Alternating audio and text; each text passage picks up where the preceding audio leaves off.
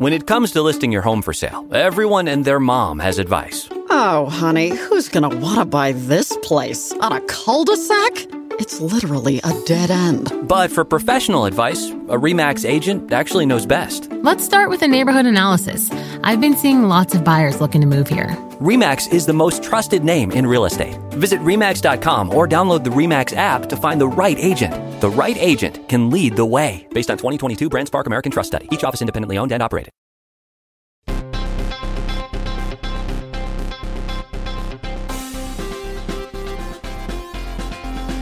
Welcome to Pod Save America. I'm John Favreau. I'm John Lovett. I'm Tommy Vitor. On the pod today, we have The Atlantic's Julia Yaffe. We'll talk about her brand new piece on Vladimir Putin called Putin's Game. And later, we'll talk to the host of Crooked Media's Pod Save the People, DeRay McKesson. We're going on tour. Grab tickets for our 2018 stops at crooked.com/events. That's exciting. Yeah, it is. Love it. I feel like you were about to say something funny.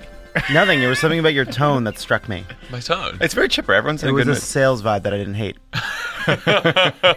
Speaking of sales vibes, love it or leave it on Friday. We had an awesome It was the last Friday. We're promoting. Yeah. I know how it works, John. Like, we had an check awesome the tape. show Check with the tape, maybe not. with Andy Daly, Jenny Yang, and Emily Heller. It was a really funny episode. Very loose. We had a good time. Emily Heller's rant about the fake sign language interpreter toward the end of the show made me laugh so hard. It was so funny. It was a great episode. And then this Friday, it's the Love It or Leave It last episode of the year holiday spectacular. Oh my God. You guys may be enlisted because you'll be there. Cool. I can't wait. That's going to be fun. A lot of guests. Let's really brainstorm some We're going to do some fun near stuff. offensive We're ideas. going to do some fun stuff. You know what was funnier? Some contributors may stop by. Pod Save the World? My Pod Save the World. Funny episode title, Tommy. on Jerusalem. Jerusalem went to Jared. Thank you, John. You're the only one who noticed. Yeah, it was a thoughtful conversation about why he made this overtly political decision about a fraught diplomatic issue, and then the empty suit that is Rex Tillerson that just sort of wanders around the 7th floor of the State Department. Will he go? He's firing Won't people. he? Who will replace him? Just expelling The diplomats who've been Halatusi there from forever. Politico. It's brilliant Can I report. tell you though, watching all the Jerusalem coverage over the last sort of week and a half, was constantly struck by like, were you guys all super happy with like the status quo? Like, how dare you violate the status quo in which things were terrible for half a century? I know there's not a lot of good ideas in this debate. No, Maybe we can solve it here. I think Trump already did it. Okay, let's talk about the news. Tomorrow, voters in Alabama will choose their next senator in a special election to fill the seat held by Jeff Sessions. A win by Democrat Doug Jones would drastically increase the chances of the Democrats retake the Senate in 2018, which would allow them to effectively kill Donald Trump's legislative agenda, his ability to staff the government with whoever he wants, his ability to confirm whatever judges he wants, including the Supreme Court. John, stop! I can't. It's I know, too exciting. Let's raise the stakes here, people. No, they're a win too- by Jones could also jeopardize the Republican tax bill, since Corker's a no and Collins is back on the fence after being snookered by Mitch McConnell and Paul Ryan. And I don't know if you saw, guys, but Marco Rubio says that if he doesn't get his way in the bill, there's going to be problems. Yeah, he's going to put out he's going to tweet out a Bible verse that's very stern about taxes. So anyway, Republicans know about the stakes. They understand this, and so Donald Trump, the Republican National Committee, and way too many elected Republicans are actively supporting alleged child molester Roy Moore, a twice-fired Supreme Court justice who believes homosexuality should be illegal, women shouldn't vote, Muslims shouldn't serve in Congress, and the Constitution would be better without every amendment after the 10th. There are some really good ones after the 10th. Yeah, you're gonna want to go back and look at those. There's some big ones. Yeah, there's an entire gender that would be written off from the voting booths. And a race, gender, a couple other things. He was particularly upset about the direct election of U.S. senators. Apparently, Yeah, I wonder why. So anyway, we have a very close race. Polls have been all over the place. This has been extraordinarily difficult to poll. The Fox News poll out this morning that has Jones up 10. I don't think anyone believes that is correct, but who knows, guys? Nobody knows. Nobody knows. Nobody knows. There's not been a competitive race down there. Yeah. It's been a long time. Like, I mean, what are you supposed to do? Like, how do you poll when it's an Alabama Senate seat, one of the people is an accused pedophile? Like, there's no good way to crunch the numbers. Yeah, the sample size is just, percentage of people who vote this weekend is going to be so low. But also, Roy Moore has just left the stage. He apparently was in Philadelphia this weekend at the Army-Navy game. That was a report I read this morning. I mean, he is as fully hidden from the press as you can possibly do when running for an election, including leaving the state. So why is this thing so close, guys? Why is it close? I know it's Alabama, but alleged child molester Roy Moore. What's going on? Anyone see the Vice focus groups? Yes. Yeah. I watched that Friday night for some reason to really bring me down while I wasn't feeling well. I didn't like it. I didn't like the Vice focus group. So Frank Lunt's polls, Frank Lunt sits down a bunch of conservatives. They call themselves conservatives, Moore supporters. So it's not like it's, a group of undecided voters. But he wanted to know why they liked Roy Moore so much. And the response is a little depressing. Yeah. It's just so cynical. It was fascinating to watch. It was an interesting insight into a certain kind of voter who we see, the people that are diehards for Trump. These are people that are diehards for Moore. These are people that are choosing and then adopting the propaganda that comes at them via Breitbart and Fox News. And it's a good reminder that those people are out there. However, I was trying to remind myself as I watched these people dissemble and try to make an argument based on what they'd been seeing and hearing that this is a self-selecting group of people, and that if in the days before this election you're raising your hand and said, I'm a proud Roy Moore supporter and I'd love to go on television to talk about it, you're not the coolest person in the room. Yeah. You combine those people with the rant that Judge Jean Pirro gave that we'll talk about later, and you get the scariest possible scenario for fascism. Right. Yeah. I mean, there was a few people in that group who excused the assault allegations. But I think there were far more people, and this is telling, that simply said they didn't believe them, that they were made up. The George Soros paid for this, paid these women, obviously, thing kind of came up. So it's like a lot of people are saying, like, how could these people in Alabama vote for an alleged child molester? And the answer is they don't believe they're doing that. Or they don't want to believe it. Or they don't want to believe it. And that desire to not want to believe that is being reinforced by Fox and Breitbart and the President of the United States. Nobody wants to be told they're wrong. And I think the right-wing media and the Moore campaign and Donald Trump have fomented the idea that this is a Washington elites pushing their culture and their values down your throat, and don't believe them because you're buying into their bullshit. And it's undercutting like the very belief in truth in our country. Yes, which is a bigger problem, which we should talk about soon. In better news this weekend, Alabama's other senator, Republican Richard Shelby, no liberal, who rarely goes on the Sunday shows, told Jake Tapper on Sunday that he couldn't vote for Roy Moore and wrote in another Republican. What do you guys think of this? It's a big deal and a big message to Republicans out there that it's okay to not vote for Roy Moore. I think getting people to vote for someone is significantly harder and might be a bridge too far if, say, you're staunchly pro-life. But getting them to write in Nick Saban, which is what one of the super PACs is doing, as, essentially a way to pull votes away from Roy Moore is smart. I think it's great when people decide to vote for someone named Nick Saban. And I hope people write in that Rich and Elijah laughing in the back. I just think that Nick Saban is the perfect kind of person, clearly from the sports world, that many people could write in. No, I thought it was actually, look, Richard Shelby did not have to do that. He clearly made a choice. He clearly said, I want to go on a Sunday show. I want to create video that can spread around Alabama and send a signal to Republican voters not to vote for this guy. So, good for him. Good for him, and it's harder to do than some of these other Republican senators. Like, it's awesome that Jeff Flake donated to Doug Jones, but Jeff Flake's in Arizona and never retiring. And retiring. And Richard Shelby, who also, he's 83. I don't know if he's going to run again either. But presumably, he looks good for 83. Yeah, he does. Although maybe it's just that we're grading senators on a curve because we're governed by the Orrin Hatch principle. The McDonald's bag. Yeah. What's a McDonald's bag? Trump. Oh, yeah. But I just mean more. The Senate is filled with septuagenarians and octogenarians, and we're just used to it. Alabama, like, we don't ask you for a lot, Like, can we just talk for a minute? Like, the first wedding I ever went to was Alabama. I had a great time. Oh. My favorite musician's from Alabama, a guy named Jason Isbell, wonderful artist. Thank you for that. Thank you for doing this for me.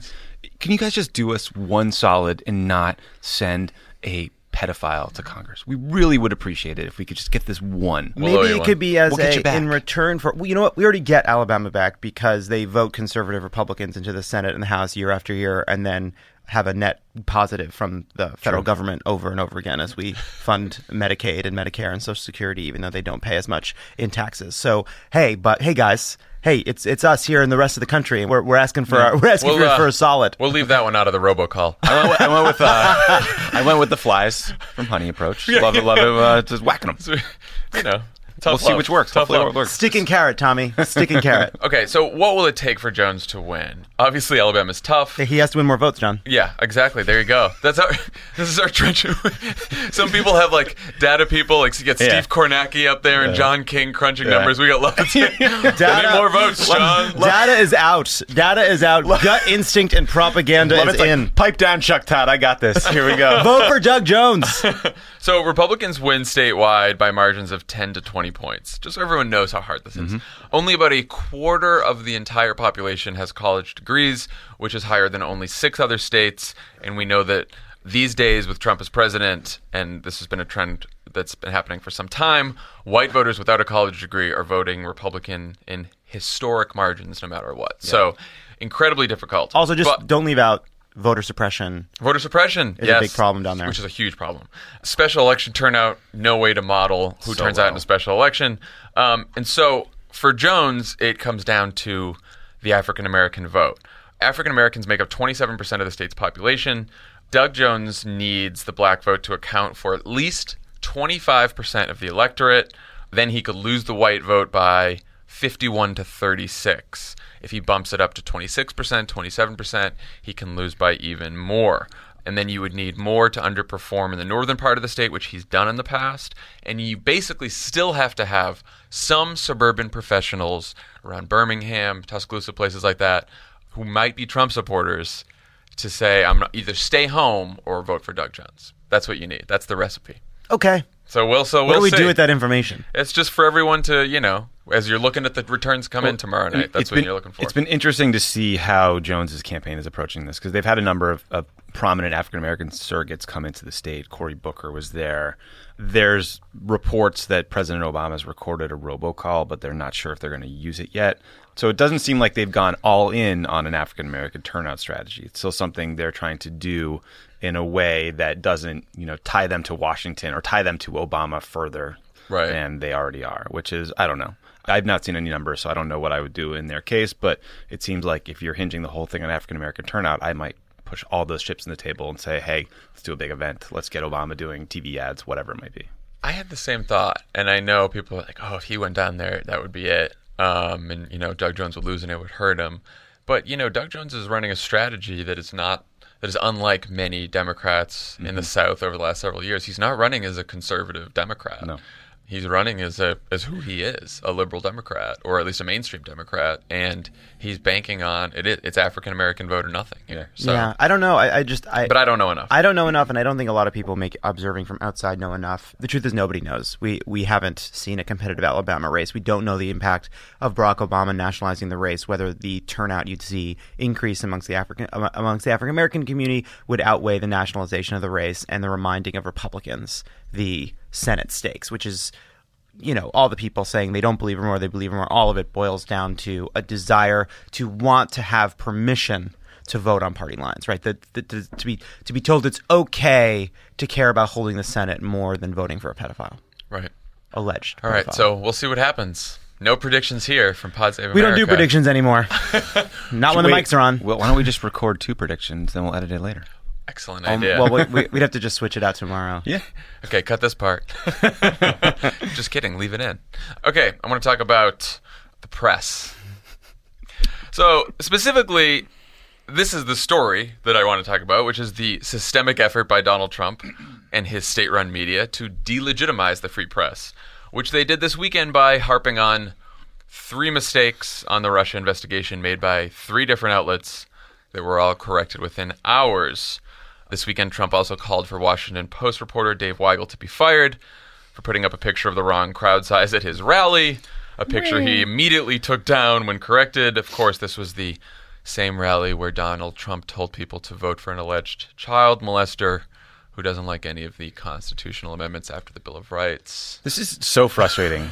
I'm glad we're having this conversation, but the fact that this is a national conversation means that Donald Trump has already won. We've already gotten sucked into this bizarre... And we should say it's not a national conversation. It's a conversation among the D.C. press and us and all these people who pay attention to it. I think it's a conversation on Fox News and everywhere in the right wing, so I do think it's a national conversation. And he's already won it because we are in a frame where we're demanding more accountability from reporters than we demand from the President of the United States. Because He told the biggest crowd-sized lie in history, and he still maintains it is true. He says that millions of people voted illegally for Hillary Clinton, or that Barack Obama wiretapped him, something I think he said again over the weekend. But Dave Weigel, who's a great reporter at the Washington Post, made a mistake, corrected it, and apologized, and we play into this farce like it's a real debate, like his attacks on Dave are legitimate, when in fact the guy is just using it as a political wedge. It's a strategy. It's not actually a conversation about fact or fiction. That is the best point, and that is what has been lost in all this. It's not that, like, it's not hypocrisy. You know, Brian Beutler's made this point in some of his pieces on Crooked.com too. It's not like, oh, you know, Trump lies all the time and he doesn't get caught, and Fox News lies all the time and we don't yell at them, and it only happens when the mainstream media does it. It's not about that. This is a strategy by Donald Trump and his press to destroy the media. Okay, this is editor of Breitbart, Matt Boyle, said the following in July of this year, in public. The goal eventually is the full destruction and elimination of the entire mainstream media. We envision a day where CNN is no longer in business. We envision a day where the New York Times closes its doors. I think that day is possible. And then he wiped the drool off his chin. But it's like, this is what they're doing. And then you have, and I read this in Axios, I read that CNN did this, Brian Stelter did it, and New York Times, tons of mainstream media sources are having these like introspective, hand-wringing conversations. What are we to do?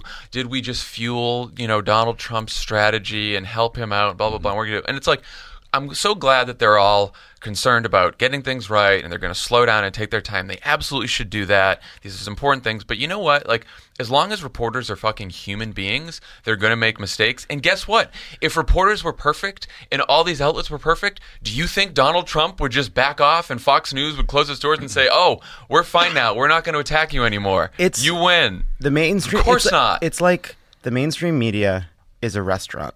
And it's like a fine restaurant. And every morning, Fox News and Breitbart and Donald Trump and Kellyanne Conway and like the alt-right, they run up to that restaurant and they spray, this place is filled with rats. They spray paint it on the wall. And the restaurant has no rats. But the other day, they did serve a piece of undercooked chicken to somebody who was there. And then, you know, they immediately realized the mistake. They pulled it back. No one got sick. And then the owner of the restaurant is like, I can't believe it. We've aided the people that say we're filled with rats. And meanwhile, they're outside and they're actually now like throwing things through the window. Yeah, and it's like, you know what? My undercooked chicken mistake, which I corrected instantly, is just fueling these attacks on us. No, and then Breitbart's out front, hucking Chick-fil-A at people like Will Ferrell and Elf, right? And like, here we are. Just poison. To that. I don't know if this analogy worked very well, but I liked it. Do you think the few times that Fox News has corrected their mistakes, they have long panel discussions all week? How are we to regain the trust of the Fox News viewer? What will happen to our Fox News viewers? Will they believe us anymore? These people believe them no matter fucking what. And they will believe that the mainstream media is a joke no matter how perfect they are. That's not the fucking problem. Also, just, you know, it is important to get things right. You are not getting things right to try to make Sean Hannity and Donald Trump like you. They're not doing this. It doesn't fuel anything. It doesn't help them. They don't care if you're honest or not. That's not why they do what they do. They don't care about the truth. They're liars. And so we've built this system now where lies on Breitbart don't count. Lies on Hannity don't count. Lies on Fox and Friends don't count. Kellyanne Conway's lies don't count. Those are lies that don't count. The only lies that matter, or the only mistakes that matter, are the mistakes made by people who care about the truth. Yeah. And that is no standard. And meanwhile, the mainstream media, I think rightly, is covering the rise of all these sort of like right-wing apparatuses. Like they're covering Steve Bannon constantly, like he's Svengali. Like my views on that are well known. But they did a piece on Project Veritas, which is James O'Keefe running around setting up pseudo sting operations, where essentially he just records people offering their views in offhand ways and selectively edits them in a deeply dishonest fashion to like sell this narrative. But the mainstream media is getting savaged, and they're not standing up for their own reporters like Dave Weigel, who made an honest mistake and corrected it. And then they're sort of like looking at this right-wing apparatus that's set up to destroy them like it's a zoo animal, and they're just kind of observing it from afar. This is often like they're coming for you guys. This is the problem I think with the Times. This is also the problem with the Times, that you like when they print people like Eric Erickson in their op-ed pages as if that pay-on to a certain segment of the right wing is going to win them plaudits or sort of win them support or demonstrate that they care about an ideologically broad perspective. Like, are you up for this fight? Because like, they're not coming for you because there aren't enough conservatives on the op-ed page. They're coming for you because it's about power. Right. Like, this is about power. And you need to stand up for yourselves, not as some institute. Like, you're not observing the alt-right. You're not observing them. You're in a fight with them. They want to beat you, and they're going to try to destroy you. You getting them right on your pages doesn't matter. Also, you report stories, and one of the biggest stories of our time is the fact that the president and his propaganda machine are trying to destroy and delegitimize the free press. That is a story, and you have to expose the bad faith motives behind their actions. Like, not because you're in a war, not because, liberal partisans want you to bring down the president, because that's one of the biggest stories of our time, and you're reporters, and your job is to report on that. And doing so will necessarily be adversarial because you're trying to expose the lies that are covering up their strategy and their wrongdoing. Yeah, that's the whole point of it. It is. It's like, you didn't make this happen, but you're the story. Like, your place in this is part of the story, and that's just the reality. Yeah, and I think the person who responded best of all to this weekend was Dave Weigel. Yes. Who I saw Brian Stelter tweet last night, I reached out to Weigel for another comment, but he's busy covering the race in Alabama. Like, he didn't make it about him. He didn't have this big thing. He just kept tweeting about Alabama and then moved on with his life. Said, and he said the worst thing that happened to this weekend was that Delta lost his luggage, and so I get that. Yeah, I mean, right. I do think the Brian Ross case, Brian's a good reporter. I've worked with him many times, but he's made a number of very high-profile mistakes over time that have probably led to the suspension for a month. Weigel tweeted a photo and he deleted it, and it's not a big deal. And let's stop pretending it is. I think CNN would have probably been better served if their team, if Manu Raju and the guys who screwed up the story about Donald Trump Jr.'s email had more thoroughly corrected it in the way Weigel did and just said we screwed up. I think sometimes media outlets circle the wagons and they get defensive, and it doesn't serve them well over time. But more broadly, Donald Trump's strategy of never, ever admitting you lie, never saying you're sorry, works in this media day and age. The minute you show any contrition, you get savaged. And also, by the way, on top of all this, it's hard to be accurate as, these are journalistic institutions that are doing their best to be accurate. It's tough to get things right. It's especially hard when every source you have is a fucking liar. They are dealing with the most obstinate, deceptive, malicious White House and governing apparatus we have had in our country in our lifetimes. Remember when they bragged about it? That's tough. Yes. And so it's this is, I'm no fan of George W. Bush. I think Richard Nixon made some big mistakes, but even these people pale in comparison to the dissembling and lying and viciousness of the current administration. I mean, Sarah Huckabee, she lies from the podium every single day. So it's tough. Figuring out what's going on is tough. They're going to make mistakes. Also, a Fox News host this weekend called for the arrest by Donald Trump of Department of Justice officials and FBI officials for investigating Donald Trump, whose 4 associates have already been charged with felonies. That happened this weekend on a pretty major network. And it speaks to, and it's actually connected to this, right? The idea that the assault on the institutions in the press is similar to, look, there are Democrats or there are people with political views that differ from Donald Trump inside the FBI, inside the Justice Department, which there always have been because it's the United States and people are allowed to have political views in their private lives. These people must be purged. These people must be ferreted out. They can't handle the responsibility of investigating the president. The implications of that are incredible. Yep. Only Republicans can investigate the White House. Only people with no political views. We have, right, not to mention, right, of course, but the standard they're suggesting so cavalierly, right, so just glibly out of a desire to protect the president is people can't have personal views and then do their jobs professionally, which has never been a standard and is not possible to uphold unless you want to literally do a purge. It's manufactured. I mean, but let's just dig into this for a second. Judge Jean Pirot is not just a Fox News host. She's essentially a Trump advisor. She's someone who gets an audience with him for hours at a time where she rants about how she said publicly on her show that the FBI and DOJ needed to be cleansed, to use the word cleansed, of individuals like the deputy director of the FBI. She's called for Mueller to go. I mean, apparently these views are so crazy that Donald Trump got bored and walked out of the room, which says something. That says a lot. Says an awful lot. But, it's more dangerous than just a lunatic ranting on Fox. Yeah, he's you want a story about media malfeasance? There's your fucking story. Yeah. Why isn't... She has a pretty big audience. There's a couple million people who saw that. Why don't we talk about that? And also just the kind of the respectable conservatives on Twitter who are CNN made a mistake. When will these people learn that they're adding fuel to the fire? This is the problem. Can't trust. As if they won't make mistakes in the future by thinking to themselves we're just going to be adding fuel to the fire if we accidentally get this wrong. But it speaks to a fundamental blind spot, which is these same, the serious conservatives, the reasonable ones, the ones that don't like Fox News, they don't watch it. They try to ignore it. It makes them feel bad. They don't address it, right? Like, there is no equivalent to what Jeanine Pirro and Sean Hannity and Fox and Friends are doing. And they never get the same level of criticism from the people who claim that they're just out there trying to figure out the truth. No, because they think they're the crazy people in our party who we don't agree with. They're just on TV. Or quietly taking over. Yeah, that's how they. That's Why how would they care? The National Review, Weekly Standard crowd, or any of the sensible. That's how they see the Fox News people. Oh, they're crazy, but like whatever. Yeah. Not that they have this huge audience of people that they're It's like because it's this strange sort of like paradox of, oh, Fox News and those guys assaulting the mainstream media don't matter because we have a mainstream media. Yeah. Like, because we have a media under assault that's doing a pretty good job, even though we point out its sins with far greater frequency than we do on our own side, it's okay because of it. Yeah. It's like, don't you see what the end result of this is? If you don't point it at your own side, we're going to run out of the good guys. Anyway, the story is not the media's mistakes. The story is that powerful people are trying to destroy the media, whether it makes mistakes or not. Speaking of good stories, let's talk about the New York Times story. There's a little dessert at the end. Yeah. So, like, does Maggie Haberman have like a sleeping bag, and she's like rolls over to the White House and stays there for a couple weeks to get these things? She's crawling through the vents. Yeah, she's like got 60 sources in the piece. So this is a New York Times story over the Pops up in weekend. a little vent in the Lincoln Branch. It's like, hey, can I just ask you a couple things? All right, sorry, continue. So the story's called Trump's Hour-by-Hour Battle for Self-Preservation, a New York Times story. This story has it all.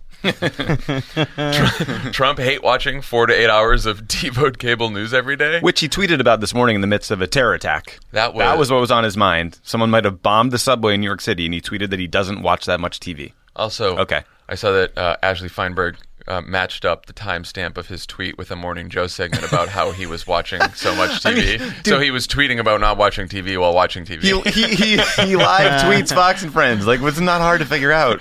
Drinks 12 Diet Cokes a day. Love it. I feel fine. like you have It's totally some fine. special, So, as a DC drinker yourself. as you guys know, love Diet Coke. 12 Diet Cokes a day is so much. That's 500 milligrams of caffeine. If he is having that many at night, like, I don't think it's an exaggeration to say a substantial part of our current national crisis is fueled by someone who is exhausted, drinking caffeine to stay awake, waking up after 4.5 hours of sleep because there's still caffeine flowing through his bloodstream, and then caffeinating all over again and repeating the vicious cycle. Like, if John Kelly, part of the Committee to Save America, should go into that fridge and quietly replace some of the caffeinated Diet Cokes with caffeine-free Diet Coke, and then after 6 p.m., give him caffeine-free Diet Coke. All of a sudden, it's 9:30, 10 o'clock. He's tuckered out. He's fallen asleep. Now he's getting 6 hours. Now he's getting 7 hours. He's waking up a little more refreshed. Maybe he's got a little more spring in his step. Maybe he can follow a fucking thought. Love it. I mean, how many times do you think he has to pee during the day? 12 Diet Cokes? And You're I in don't- there all day. I also That's don't an think entire it's like, meeting you're But missing. there's a television on the bathroom wall, too, and he's just... Well, I don't think he's alternating with water. You know what I mean? Like, I think that he's just a straight up, I hydrate with Diet Coke. So also the dinners with the turrets of gravy.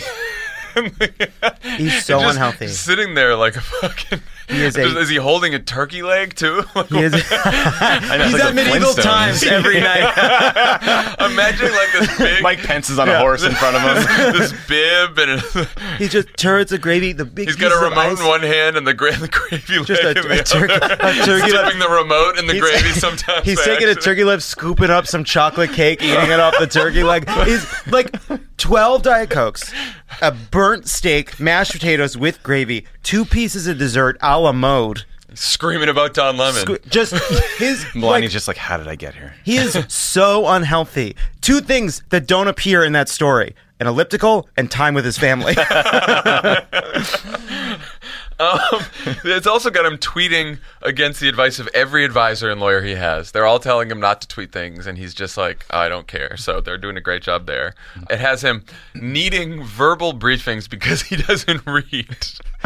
He just doesn't like reading. He doesn't like reading that much. But my favorite is when he learned that the New York Times was writing this piece about his 4 hours of television time a day. He went back to the press cabin on Air Force One and talked about how he was so busy reading documents. He just kept referring to them as documents. What I love I that don't watch love TV because of the documents. I love though that just sort of little like, oh, like It's like almost like a time machine. Like, oh, I remember when he did that. He got angry about. Look, it wasn't connected to any specific allegation. It turns out he received an inquiry. A fact check about this article. And I think this is such a funny thing. It's the uncertainty principle. Like Donald Trump is changed when Maggie Haberman observes him. I mean, so obviously we could be laughing or crying about all this. I have to say though, it was. I feel like it was not more crazy than what we've seen in the past. Like, I didn't find it to be... There could be a version of that article that made it seem like he was in some kind of rapid and deeply terrifying descent. But I found it, in this horrible reality of ours, heartening to see that the status quo ante of where he was on January 21st continues, which is watching 4 hours of television a day and having no sense of the importance of his own job. I laugh because it's all I got. Yeah. But the thing that really scared me was every single one of his advisors told the New York Times that he has trouble sorting out fact from fiction. And you couple that with like some of the batshit crazy people that he has in his White House. Like Mike Flynn famously told the Defense Intelligence Agency that Iran was behind the Benghazi attacks and go prove it and make it so. So if you have people like selling shit like that to him in a time of crisis, that gets unbelievably scary. Yeah, partly because, you know, Maggie and they're great writers. They like painted this picture of, you know, kooky president comes to Washington and remains kooky, you know? But when you step back and think about the consequences of, again, you know, we may be in the best part of the Trump presidency. Yeah. And you think about the threats from North Korea and what's going on all over the world, and you're like, this kind of behavior at the wrong moment, making a certain decision, could be catastrophic. And also, I think the most interesting thing in the piece, and Maggie tweeted this out, was she wrote at one point, there's seldom a plan apart from preemption, self-defense, obsession, and impulse. So this whole like, is he trying to distract us from something else? Is this a strategy to do this? There is no strategy here. There's only like, how do I get through, like the headline of the piece, hour by hour, battle for self-preservation. But to me, so I think you're right? So we should be obviously at all times terrified because events are coming, the world is coming, there will be a crisis, and then this person will be in this job. But what the sense I get when I read these articles about what Trump is doing is, it's not that he's misusing the presidency. It's that he's not doing the presidency. He has abdicated the presidency. I feel like every president spends a year being told what to do by the White House, being sort of battered and buffeted by the job itself. And then over time, and there's no way to teach you this, learn right? how to control They them. learn Yeah. you learn how to be president. Every president does that. And they all describe the mistakes they made, and they all come down to, oh, I forgot I was president, and I decide what this job is. And you read this article and you see that, oh, this is a person who can't learn, who can't adapt. He has stepped into this role. He is unable to perform the functions. And what that means is there's no control. There's nothing happening. We just don't really have a president. Right. We have a tweeter. A competent president, a competent administration could have done like 50% more damage. Absolutely. I guess that's heartening. He doesn't see the presidency as a job. He sees it as a role that he's starring in. It's a that prize. he must get Yeah. accolades for, right? So that's how he's treating. He's not treating it as a job to perform. So funny him like reading the news and just not seeing himself for a couple of days and being just like, what controversy should I ignite? Because I'm... Which tracks with what's you know, it's interesting. NFL. There are days when he falls out of the news once in a while, And then you know, all where of a he's sudden not the he's center, and then he all goes of a to sudden Kaepernick or he what have jumps you. back in, and you think, did something bad happen? Did he hear about something with Mueller? That's maybe not the case. Maybe just the what happened is he's like, I'm pretty bored. I want to get back in the news. It's that's right. We always think like, oh, he must be afraid of some story that's coming. It just turns out that Donald Trump wants to be in the news every few days, and every few days there's an administrative defining scandal. Right. And we connect them, but he doesn't. He doesn't. No, the synapses aren't firing. Okay, when we come back, we will talk to The Atlantic's Julia Yaffe.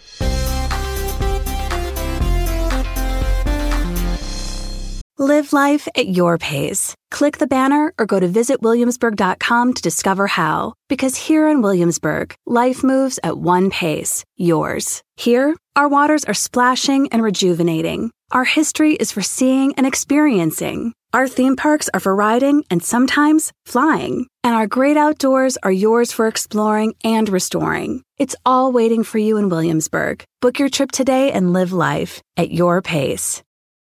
This show is sponsored by BetterHelp. A lot of us spend our lives wishing we had more time. The question is, time for what? If time was unlimited, how would you use it? The best way to squeeze that special thing into your schedule is to know what's important to you and make it a priority.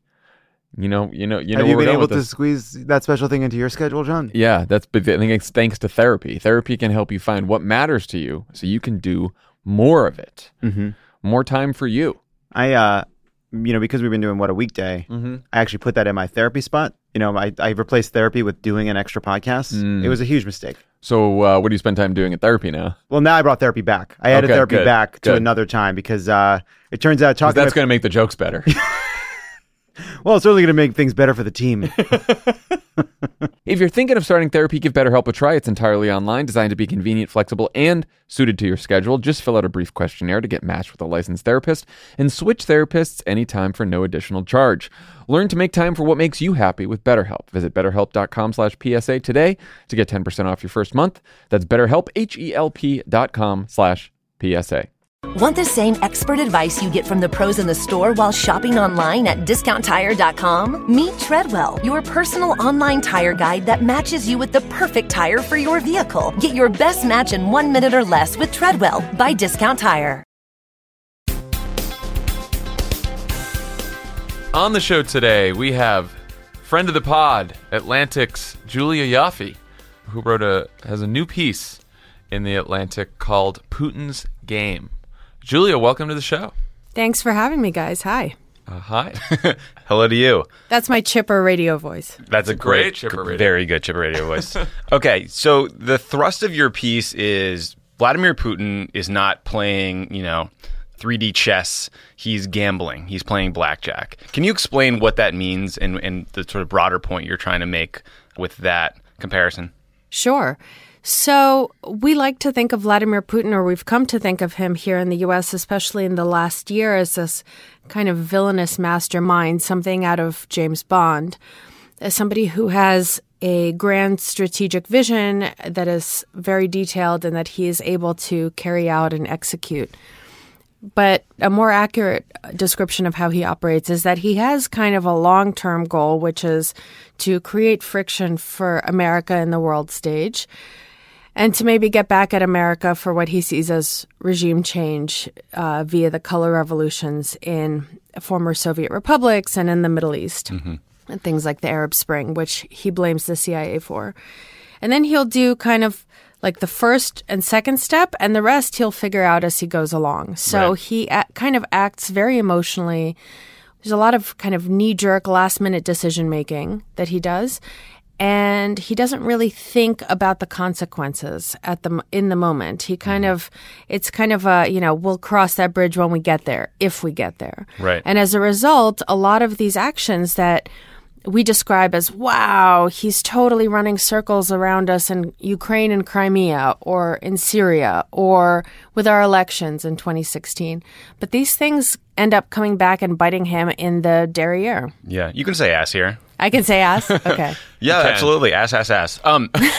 So your piece is really smart, and it's incredibly well reported, and everyone should go read it. And I think it gets at something that's bothered a lot of people who've been watching the response to the election hacking unfold over the last year, which is like, unfortunately, we're in a place now where every Russia connection is held up as some huge deal. Too much is being ascribed to Putin.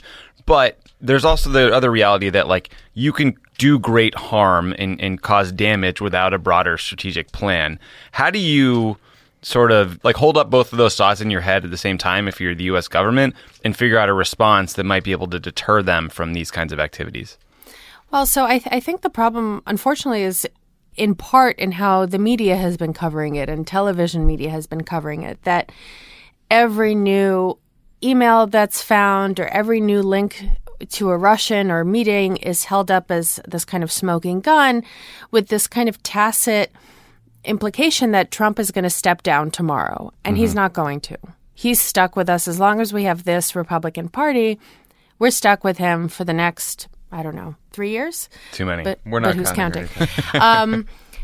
And as opposed to looking at this as a national security issue and as a broader political issue, the fact that the Russians were able to get the kind of result they got with not a lot of sophisticated stuff and not a lot of strategic operative genius is a kind of an indictment of our political culture, of our media literacy, of of all the things that we created that the Russians didn't create. So we have to look at ourselves and think about the fact that the Russians didn't create Donald Trump. The Russians didn't create Fox News. They didn't create Breitbart. They didn't create InfoWars. They didn't create an incredibly polarized discourse. They certainly didn't create the first, the racist backlash to the first black president.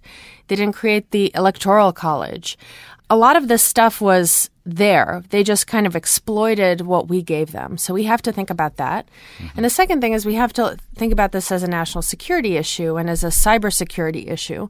But unfortunately, under this administration, in part because this president feels so warmly toward Vladimir Putin and other strongmen, and in part because he is stubborn and under so much pressure when it comes to Russia that he has not, and his administration has not given the green light to our cybersecurity counterintelligence forces that we have in our intelligence community. They're kind of just sitting idly by and waiting for a signal to counterattack, to defend America. And there's no signal. So there's no command to go. And that's also a problem. Yeah. And you just made this point. One of the things that Michael Hayden said to you, I think, in the piece was covert influence operations don't create divisions on the ground. They amplify them.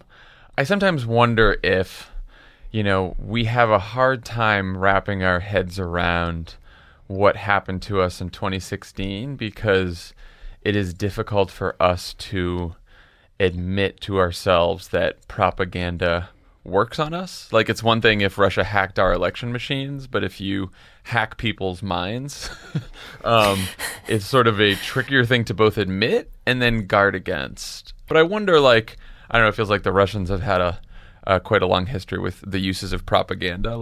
What are some of the ways that societies could prevent against, a propaganda attack from a foreign actor as we look ahead to 2018 and 2020? So I just want to push back on the premise of that a little bit, which is I agree with you that I think it's hard for us to wrap our heads around what happened in 2016. But I would say the vast majority of the propaganda the American voter was subject to in 2016 was American-made. Oh, yeah. Oh, more so than Russia, yeah, for sure. Absolutely. And I think it's much easier for us to blame somebody else. I think it's a basic human trait really embodied by this president that it's never your fault. It's always somebody else's fault. It's not that you lost the popular vote by 3 million votes. It's that there was a shady plot of illegal immigrants voting against you. Right. So and we see it everywhere. And to me, it's very Russian. It's a very Putin-esque response. This was how the Russian government dealt with very organic grassroots pro-democracy protests in 2011 and 2012. They blamed the Americans. They blamed the State Department, the CIA. And, I've been kind of experiencing deja vu here because what I saw then in 2012 and then again in 2014 when Russia invaded Ukraine and there was this jingoistic craziness was that any Russian who had any connection to an American friend, if this Russian ever studied in America or visited in America, this was automatically suspect and this person was automatically a traitor to Russia because it's much easier to explain your failings by blaming them on somebody else. And it's much, much sexier to live in this John le Carré novel. The conversations I have in #ThisTown in Washington, about it's so cloaks and daggers. And it's often people who are about my age who miss the Cold War and who really want to, give it a go and experience that as opposed to thinking about really kind of vague, nebulous, and unsexy things like Americans' media literacy or, the effects of mechanization and globalization or campaign finance reform or the fact that we have institutionalized minority rule because of gerrymandering and the Electoral College. These are very kind of big, hard to tackle, unsexy things, whereas this is very easy. There's a guy in a big chair stroking a bald cat, and his name is Vladimir Putin, and he's responsible. No, I think that's exactly right. I guess the point I was trying to make is it seems like it's going to be extraordinarily difficult to guard against this in the future from a national security standpoint because whatever their capabilities are, all they need to do is falsify one document or leak one email, and all the divisions that are present within the United States are going to do the job for them. All it takes is one document, and then Jim Comey is sold on the whole thing. That's what I'm thinking about. Yeah, I mean, that's pretty low tech. To your point, John, for me, it's I don't think the Russians are the reason Hillary Clinton lost, but I think the fact that, despite all this evidence, a third of the country won't believe that they were involved, would somehow rather blame the Democratic Party than the Russians is probably more instructive than anything that happened before the election itself. Yeah, I mean, just the shift that's happened, also the fact that, Democrats have become incredibly hawkish on Russia, and Republicans, the party of Reagan, who called it, the center of evil in the modern world, referred to Russia in that way, are now buddy-buddy with Russia because, Russia helped their guy win. So it's been such a mind fuck, I think for everybody. See, I wouldn't say ass before, but now you've let me loose. You've unleashed me. Indoctrinated. You sort of hinted this at the end that, Putin has announced his reelection. Good luck, sir.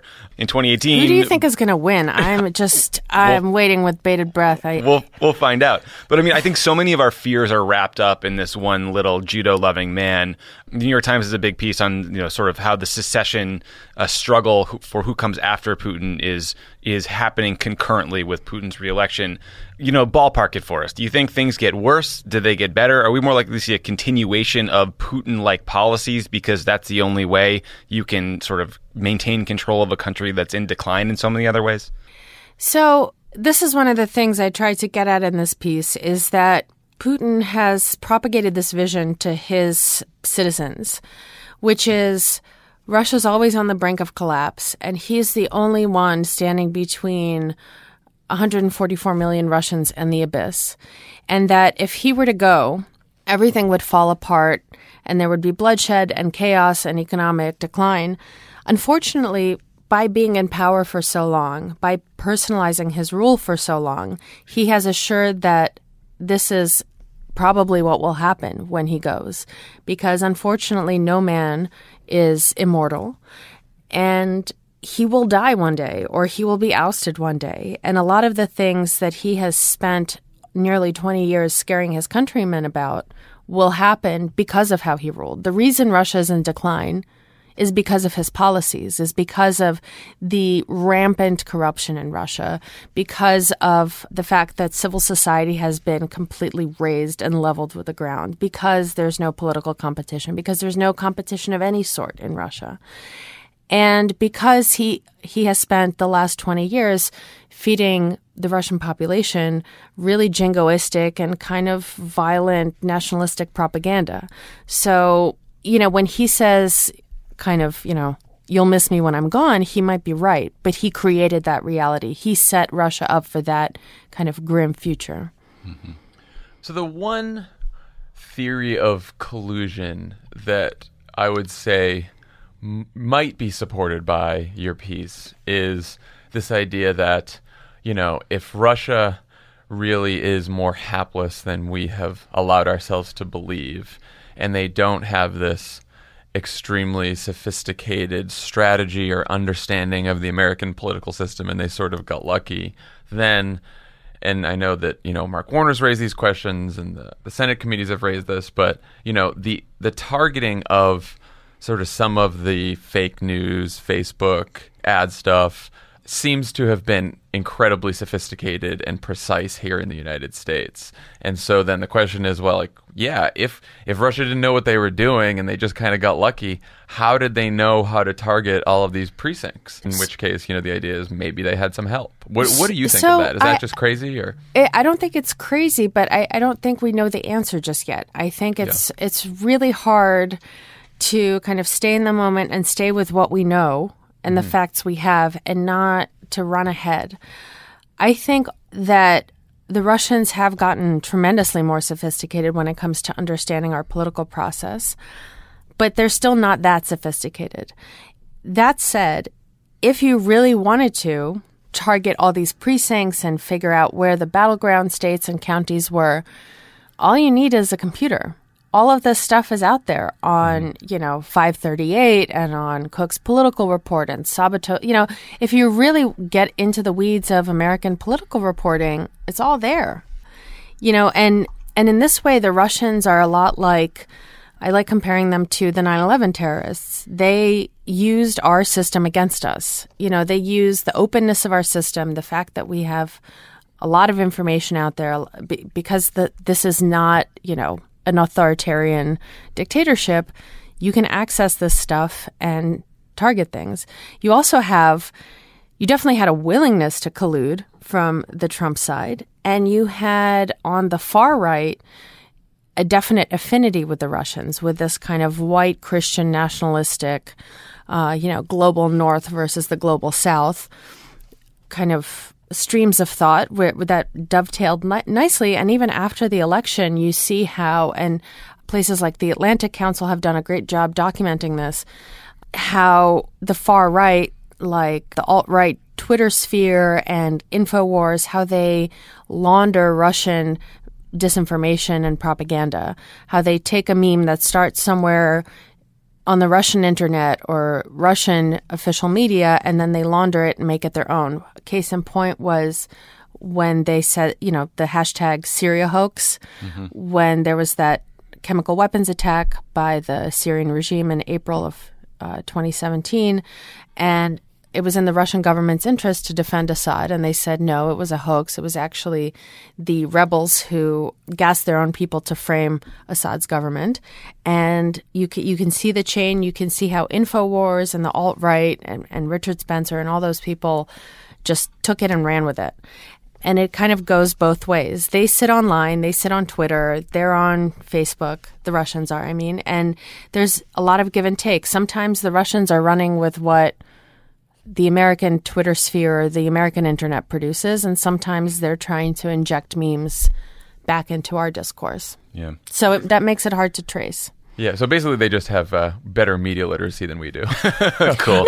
No, they have, so the reporting that's coming out of Russia is also really interesting. And this is kind of where Putin's work has really paid off, right? Like he almost completely annihilated independent journalism in Russia. Yeah. But the people who are left have done some amazing reporting, and what they've shown is this, the famous troll factory that Adrian Chen wrote about in the New York Times Magazine a couple of years ago, that they had, a bunch of people working in shifts for a year or longer than a year on Twitter, on Facebook, in comment sections all over the internet in the U.S. And what was interesting to me about that is these were college students at the University of St. Petersburg, which is, the number 2 school in Russia. This is Russia's second capital, very westernized, very progressive, very European. They're college students. They were students in Middle East studies, linguistics, journalism. These were kind of the college elite. And these are people who are familiar with Western culture, who were using VPNs, the same VPNs they had used to, watch Netflix and to watch all the American shows that we watch.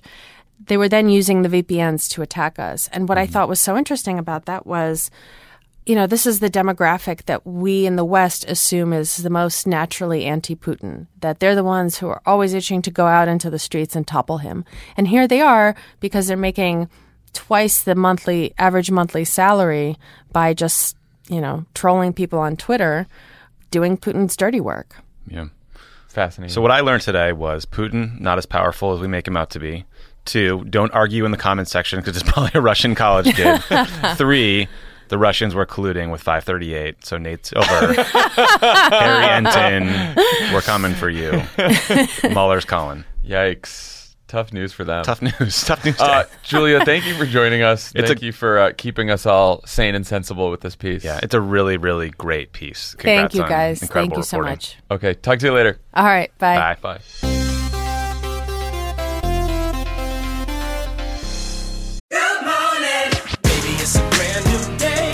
Experience a different tomorrow with Norwegian Cruise Line. Book today and get 50% off your cruise to Alaska, Europe, and beyond. Plus, everyone can enjoy their vacation with free unlimited open bar, free specialty dining, and more. Visit ncl.com, call your travel advisor, or 1-888-NCL-CRUISE. Offer ends soon. Norwegian Cruise Line. Ships registry the Bahamas and USA. Restrictions apply. The rest of my life gon' start today. Want the same expert advice you get from the pros in the store while shopping online at DiscountTire.com? Meet Treadwell, your personal online tire guide that matches you with the perfect tire for your vehicle. Get your best match in 1 minute or less with Treadwell by Discount Tire. When it comes to buying your first home, everyone has questions. Can we even afford to buy a house right now? Well, I need to negotiate. How do I even negotiate? Luckily, a RE/MAX agent has answers. Hey, Brian, those are really good questions. They are? Thanks. It's my first time buying. I work with first-time buyers all the time. I got you. RE/MAX agents have more experience than other real estate agents. Visit RE/MAX.com or download the RE/MAX app to find the right agent. The right agent can lead the way. Each office independently owned and operated. On the pod, we have with us the host of Pod Save the People, DeRay McKesson. DeRay, how are you? Hey, I'm good. It's great to be here. Great to have you. DeRay, update. My Rompim is here. I have it. It's a little snug, on the fence about whether I'll ever wear it publicly. Oh, just snug is how it's supposed to be. Is there another way to have a Rompim? It's supposed to be like form-fitting. Yeah. We can talk about it. Love it. Wear it on Love It or Leave It this week. I'm thinking about it. Have you guys seen him in it? No. I haven't been treated to that image yet. Yeah, so far it's just been me in the mirror. I love it. Love it. Send me a picture. Okay. DeRay, who's on the show this week? We have Tom Wheeler, the former chair of the FCC, who was the chair when net neutrality got passed, so that's dope. And then we have Sinead Burke, who is a disability rights activist. She is a little person, and I learned so much, so it's great. That's excellent. Cool. And I saw that you have a new effort that you launched in Florida for voter registration. Talk about that a little bit. Yeah, so we're actually just helping out the incredible organizers who've been doing so much work down there. So they need about 700,000 good signatures. You know, there are about 2 million people in Florida who can't vote, 6 million ex-felons across the country who can't vote, 1 in 4 black people in Florida can't vote, which is wild. So we worked with them to just provide additional capacity. So they've been doing incredible work getting signatures. We helped them launch a mailing campaign, so we're mailing petitions to people across Florida so they can just mail the petition in. We also, the organizers down there were at the Jay-Z concert, they were at the Lady Gaga concert getting signatures, and we helped them do that. So they need these signatures by the end of January. They're close, and if you go to florida.ourstates.org, you can help. You can help either mail petitions to people or you can sign a petition if you live in Florida. Cool. It's great. We'll tweet that out. It's a very big deal. And, we just saw, Terry McAuliffe did this in Virginia successfully and, re-enfranchised ex-felons. And, it makes a huge difference. Especially some of these people before the election, what it meant to them that they were able to go vote was inspiring. So, hoping to see this. Yeah, the challenge, with Terry actually McAuliffe lost the structural way to do it. So to this day, the governor of Virginia, this is why it's a big deal that the Democrat won, still has to sign the order person by person to give ex-felons the right to vote back because they have not been able to pass legislation to do it. So hopefully we'll get a legislative fix or some structural fix in Virginia. Getting a structural fix in Florida would be huge because, again, it's only 6 million ex-felons in the country who can't vote. 2 million of them live in Florida. So it'd be the single biggest re-enfranchisement that's on the table right now. Yeah. Hey, DeRay, we had all been emailing about this video of Daniel Shaver, who was shot by the police in one of the more chilling pieces of video I've ever seen in my life. He's clearly complying. He's on the ground. He's crying. He's begging for his life, and he's just executed by this cop who will seemingly see no penalty for his actions. Do you think this recent piece of video, this piece of evidence, might wake people up, or do you think it's going to get sort of added to the long list of horrifying videos of police misconduct? I think in many ways it's like a both and, right? I think for those of us who've been in the streets about this, we're like, we told you, right? Like that the police are violent. And we talk about the disproportionate impact on people of color because there is a disproportionate impact, but the truth also is that the police are killing white people. This is just one of the first videos that has become a national story. I hope that this helps white people see that the issue of police violence is not like a fringe issue that doesn't impact them, is that guy was the only person who you had to fear in that video was the police officer. Yeah. Like he was, as you said, Tommy, I mean, he's on his stomach, he has no weapon. They let the girl go. he was not a threat to anybody. And if there are people who saw that video and can see themselves in that moment and realize like that could be them, their son, their brother, their nephew, their daughter, like that could be anybody. And like we try to help people see that like this is not just an issue that impacts people of color. Like this is an issue that we need to address so that everybody's safe. And what's frightening about that video is that like people saw it, like the jury saw that video and still acquitted the officer. And like that just doesn't make sense to me. Yeah. What does that say to you? That to me is like the part that I think is the hardest to grapple with, that people saw that video and agreed with the argument that this was self-defense, agreed with the argument that this police officer shouldn't pay any kind of a price. And, like, how do you attack that problem, which isn't about the police? It's about the way citizens in our society view the police. And prosecutors in the criminal justice system, of course, right? But, like how they present the case. Right, but people saw that video and decided it was not something to punish. Yeah, I'd love to know what part of the video stuck out to you? Like, what was it about this video that made it, like, appalling in a way that it has risen to a national conversation? I mean, I wouldn't have known what the hell I was supposed to do. The instructions were confusing and contradictory, and the kid couldn't have been in a less threatening position with his hands down on the ground. Like, I guess I would hope that in that situation, when there's a body camera on the cop, when it's all being filmed, that there would be such a massive disincentive to shoot someone in cold blood and execute them. But that didn't stop this cop from doing it. Yeah, I guess for me it was like, and it's the same thing that always gets me in a lot of these videos that I've seen. It's when the person is pleading, with the police officer, or usually sometimes it's a relative of the person or a friend of the person pleading with the police officer, don't shoot, he doesn't have a gun, please, I'm not here to shoot you, I don't have a gun. Like, this person clearly pleading for their life, clearly scared and terrified, and yet somehow we're meant to think that the police officer sees that as a threat. Yeah, no, it is wild. And like, people say that body cameras don't have an impact. And what's interesting about body cameras in the organizing community split on them is that there are almost no instances of a police officer ever being held accountable where there's not video.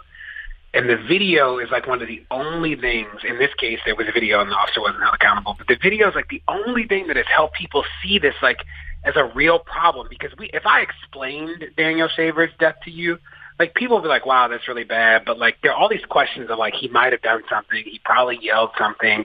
He might have threw something. Like, that's what people's mind does. But you see the video, and you're like, this little boy was terrified, like. Yeah, I think the videos are important. Yeah, he's terrified. It's, I guess the thing that I don't understand how you make a shift is, I think it's a question of who you see yourself as in the video, like what you're scared of being. Like, are you scared of being the person behind the gun, or are you scared of being the person on the ground? Which is why I think maybe the fact that there's a white person might change things for some people. But even still, like, there is still, I think, a block for some people to imagine them lying there on the ground, that they're still likely to sympathize with the person who's worried about whether or not this person is going to do something, whether they're really scared, what have you, and not able to necessarily empathize with what it's like to be the person who's being threatened by the cop. Yeah, I think you're right. And, the police do have like a whole separate justice system. Is that, we did the first ever database of police union contracts, and across the country, in places like Austin, for instance, the police get access to all of the interrogation materials before they can be interrogated. And it's like, no private citizen has those protections. So I hope that this wakes people up. It was interesting to see like the National Review and like Reason, like they were alarmed about this. And it's like, yeah, you should be alarmed because this would be any of you. And like, think about all the instances without a camera that happen where the police are just like, they're afraid, Yep. DeRay, what have you learned? I mean, clearly this is a systemic issue. What have you learned about like, which problems are occurring during the training and preparation of these officers where, if we change that, maybe it would lead to less violence? Like, what are, how do you fix some of the more systemic problems within the police system? Yeah, I think that one of the root cause systemic problems is that there's no accountability despite everything. So I don't know if you saw that story recently of there was a training going on, and it was a white female officer who responded to a white male officer by saying that his like white male privilege was on display, and then she got suspended because he said that he was that was like a defamatory statement by saying he had white male privilege. Did any of you see that story? No, I didn't see that. That's supposed to be training, right? Training's supposed to be the place where like you talk about privilege, and when it looks like he literally got her suspended by saying that, like, he felt like he was being targeted. And you're like, I don't even know, like, what a world we're in where that's the case. So I think the training can be a part of it. But, like, imagine being in a profession where, like, despite the training, all that stuff, no matter what you do, people will make an excuse for. And I think that that is actually the root cause thing, that I believe that police officers might act differently if any of them ever were held accountable. But, like, imagine being able to go to work and, like, Daniel Shaver got killed and, like, it just seemed there's, like, that officer, nothing happened to him. He's chill. Like, he gets to work again. He'll go to another police department. Nobody will ever know. And so I think that the accountability conversation, like, about investigations, about, like, the laws, about who can be held accountable, like, those to me are actually the root cause. I think training, body cameras, all that stuff is good. But if, despite everything, you're not going to be held accountable, I don't know how much that matters. You think about in Baltimore, you all read where, like, that entire division of the police department has just been indicted for, like, selling drugs, beating up people, all that stuff. It's like, how do you trust that? It's like you don't, you know? Yeah. Well, hopefully this case draws some more attention to this very, very big problem. DeRay, thank you so much for joining us, and we'll talk to you soon. Cool. Awesome. Bye, guys. Keep an eye on those text messages because there's a picture of a rompum coming. He already hung up. I think he hung up just in time. Okay, are we in the outro? We are in the outro. The outro is here. Anyone have any final thoughts they'd like to share? I shouldn't have done that. That'll just... You know what, John? I don't. Okay, great. Well, we'll see y'all again on Thursday. Take care. Merry Christmas. Merry Christmas. Are we allowed to say that? We are now. Saying it now. Happy Hanukkah.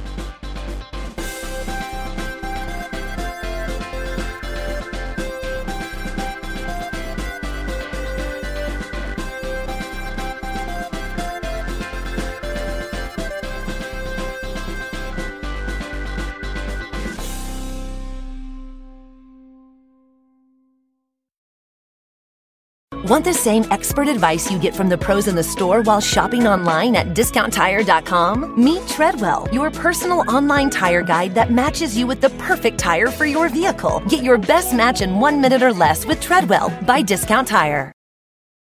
When it comes to listing your home for sale, everyone and their mom has advice. Oh, honey, who's going to want to buy this place? On a cul-de-sac? It's literally a dead end. But for professional advice, a RE/MAX agent actually knows best. Let's start with a neighborhood analysis. I've been seeing lots of buyers looking to move here. RE/MAX is the most trusted name in real estate. Visit RE/MAX.com or download the RE/MAX app to find the right agent. The right agent can lead the way. Based on 2022 BrandSpark American Trust Study. Each office independently owned and operated.